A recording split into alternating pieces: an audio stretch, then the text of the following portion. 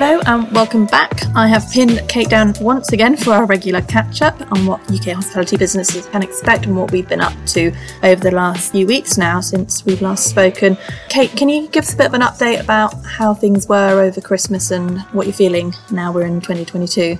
Yes, well, it's sort of good to be back and being able to give a catch-up. Obviously, a pretty torrid time for hospitality businesses pre-Christmas and over the Christmas trading period. And really for UK hospitality, our work at that time very much focused on trying to keep the businesses open as much as possible. And we got a form of a sort of late Christmas present by hearing from Boris Johnson that we weren't going to get restrictions. We were going to manage to get through all of the Christmas and the New Year trading period and into the New Year just with Plan B. Now, even so, Plan B had a devastating impact. Our member surveys, and thanks for everybody who provided us with that data. It was really critical to getting those key decisions coming in from government centrally and getting the support that we needed. Clearly, the loss of December, 60% down on normal Christmas trading period in terms of bookings, cancellations, parties and normal walk-in trade, but we did manage to see a recovery of that post the Christmas period as people came back out. So trade still down, trade still suppressed, but nowhere near as much as that heavy impact that we saw in December and over Christmas. And since January, we've seen a widening gap between Scotland and Wales. They're performing about 10 percentage points down from where England has been. So you can see the toll of hospitality restrictions, which we fed in real time. And our city centre and late night businesses, again, underperforming the market, where we've seen a recovery back to 80 to 90% of 2019 levels of trading for town and city centres, for high streets, for late night businesses, 10 to 15 percentage points down, and in the city centre of London, significantly down. So our focus has remained on communicating all of that in real time to government, making sure that people are aware on a weekly basis of what the trading levels are, feeding into the work that needs to go forward to look at how we sustain that longer term recovery, because clearly the loss of December has delayed the recovery by a good 3 months, pushing it back to Easter, start of the Easter trading cycle. And beyond the point at which government support starts to taper away. So pushing to get Plan B lifted, which we have done in England. We will continue to push over the next couple of weeks at Scotland and Wales and Northern Ireland to get those last restrictions lifted so that our businesses can start to trade again from a more profitable basis. We saw some support packages being given over that Christmas period. Do you think government will provide any further support packages? For example, I know we've been calling for the extension of the VAT rate. Do you think we will see any traction on that? Well, I think that's the $64 million question. Obviously, the support packages that were announced by both the Westminster government and Scotland, Wales and Northern Ireland, although they were bigger in the devolved administrations for those businesses significantly affected and actually closed, none of that can compensate for the loss of December. And so the key point that we're now trying to build, and we're building that evidence base to take to government, is to spell out what the loss of December means, which is, December is the equivalent of 3 months of normal trading, so you've pushed that recovery period back by 3 months, and crucially, it's the 25% of annual profits. It was our opportunity to start to rebuild those cash reserves to make the businesses more resilient. So our message back to government is you've delayed the recovery by 3 months.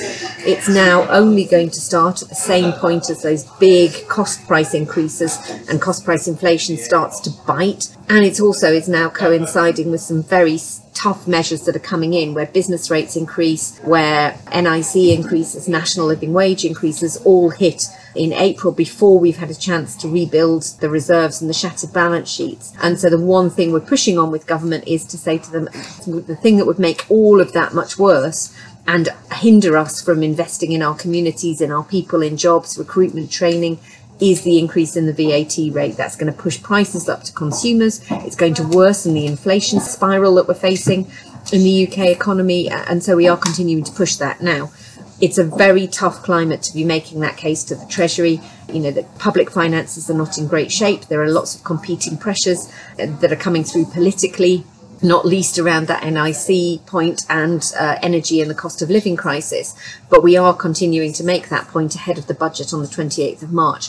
It is going to be challenging. We are going to need all of our members to be writing to their local MP making that point and signing the petition, crucially, on retaining a lower rate of VAT. Unless we get weight of numbers, we are going to be dismissed out of hand because there will be bigger competing interests than ours going into the Treasury. So we need everybody to do that, send it out. All the information's on our website. Cascade those letters and that petition out through your staff, through your customers, get as many people as possible signing it. Yeah, and you can find that on our website. Just go to ukhospitality.org.uk/write to your MP. And you touched as well on the trading conditions and how businesses are. Do we have a picture yet of what has come out of that reduced trading period over Christmas? I think it's a little bit too early to tell because obviously Plan B's only just ended today as we're recording on the 26th, and trading still looks a little bit uncertain, as does the consumer sentiment.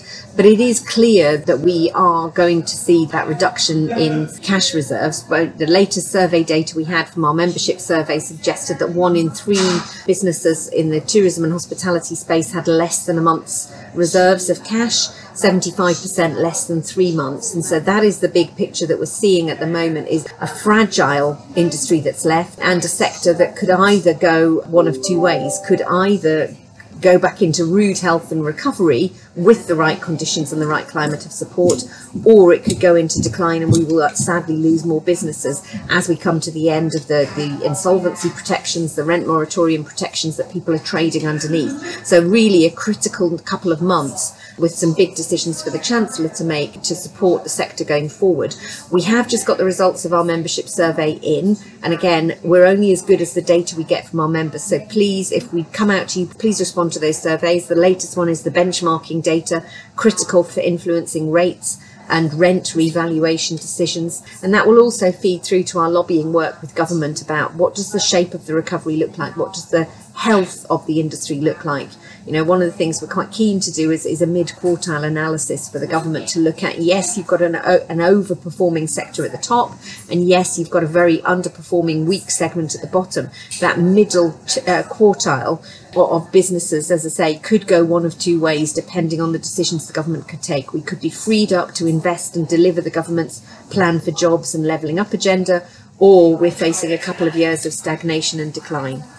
And you did mention that benchmarking report. Our survey is live, so if anybody wants to help and respond to that, just head to the website, also ukhospitality.org.uk/benchmarking. And that is a quite comprehensive survey, so we do ask for your time on that. Thank you in advance for anyone responding to that. Kate, now we've covered quite a few things there, but going forward, what's kind of the next phase or plans of activity? Well, I think going forward, we've got a clear roadmap for recovery set out by the government in the Hospitality Recovery Plan and the Tourism Recovery Plan. The latter is a cabinet level document, which the Secretary of State for Culture, Media and Sport chairs the Cabinet Committee on delivering that, and it commits the government to recovering domestic tourism revenue and values and footfall and international a year ahead of target. So instead of it being end of 2023, 2024, they're bringing those targets forward. So it will require concerted action by government. And what we saw this week in the first instance was the launch of a £10 million campaign for international tourists and a sort of strong message of Britain being open. But those two documents, and I'd urge members to sort of go away and have a look at those set out some clear recommendations that the government is looking at, some clear priority areas for action where we as the industry can go and co-create some solutions to take forward, to address, to look at where the shoe pinches, to look at what stopped getting in the way of recovery and more rapid recovery, and to look at the measures we would like government to take to free us up to do what we do best and get back to that positive level of growth. So that's what we will be looking at. We have our next Hospitality Sector Council meeting at the end of January. There, I've been chairing a recovery group which has pulled together at pace a very detailed evidence base to the Treasury and to other government departments, looking at the shape of that recovery, looking at what Omicron has done, looking what the impact of labour shortages and supply chain disruption has been on our recovery and the pace of recovery and the access to the labour we need. So quite a busy agenda. Yes, I was just going to say there's quite a lot of very big and important pieces of work there. So I'm sure members will be looking forward to hearing more as that all develops and goes forward. Thank you, Kate, for your time, and I look forward to catching up with you again next week, where we can hear a bit more about the work you're doing to support all the hospitality businesses and our members. Thank you to our listeners for tuning in again. If you do want to get in touch, or you have any inquiries or questions, concerns, do email us at membership at ukhospitality.org.uk. Thank you.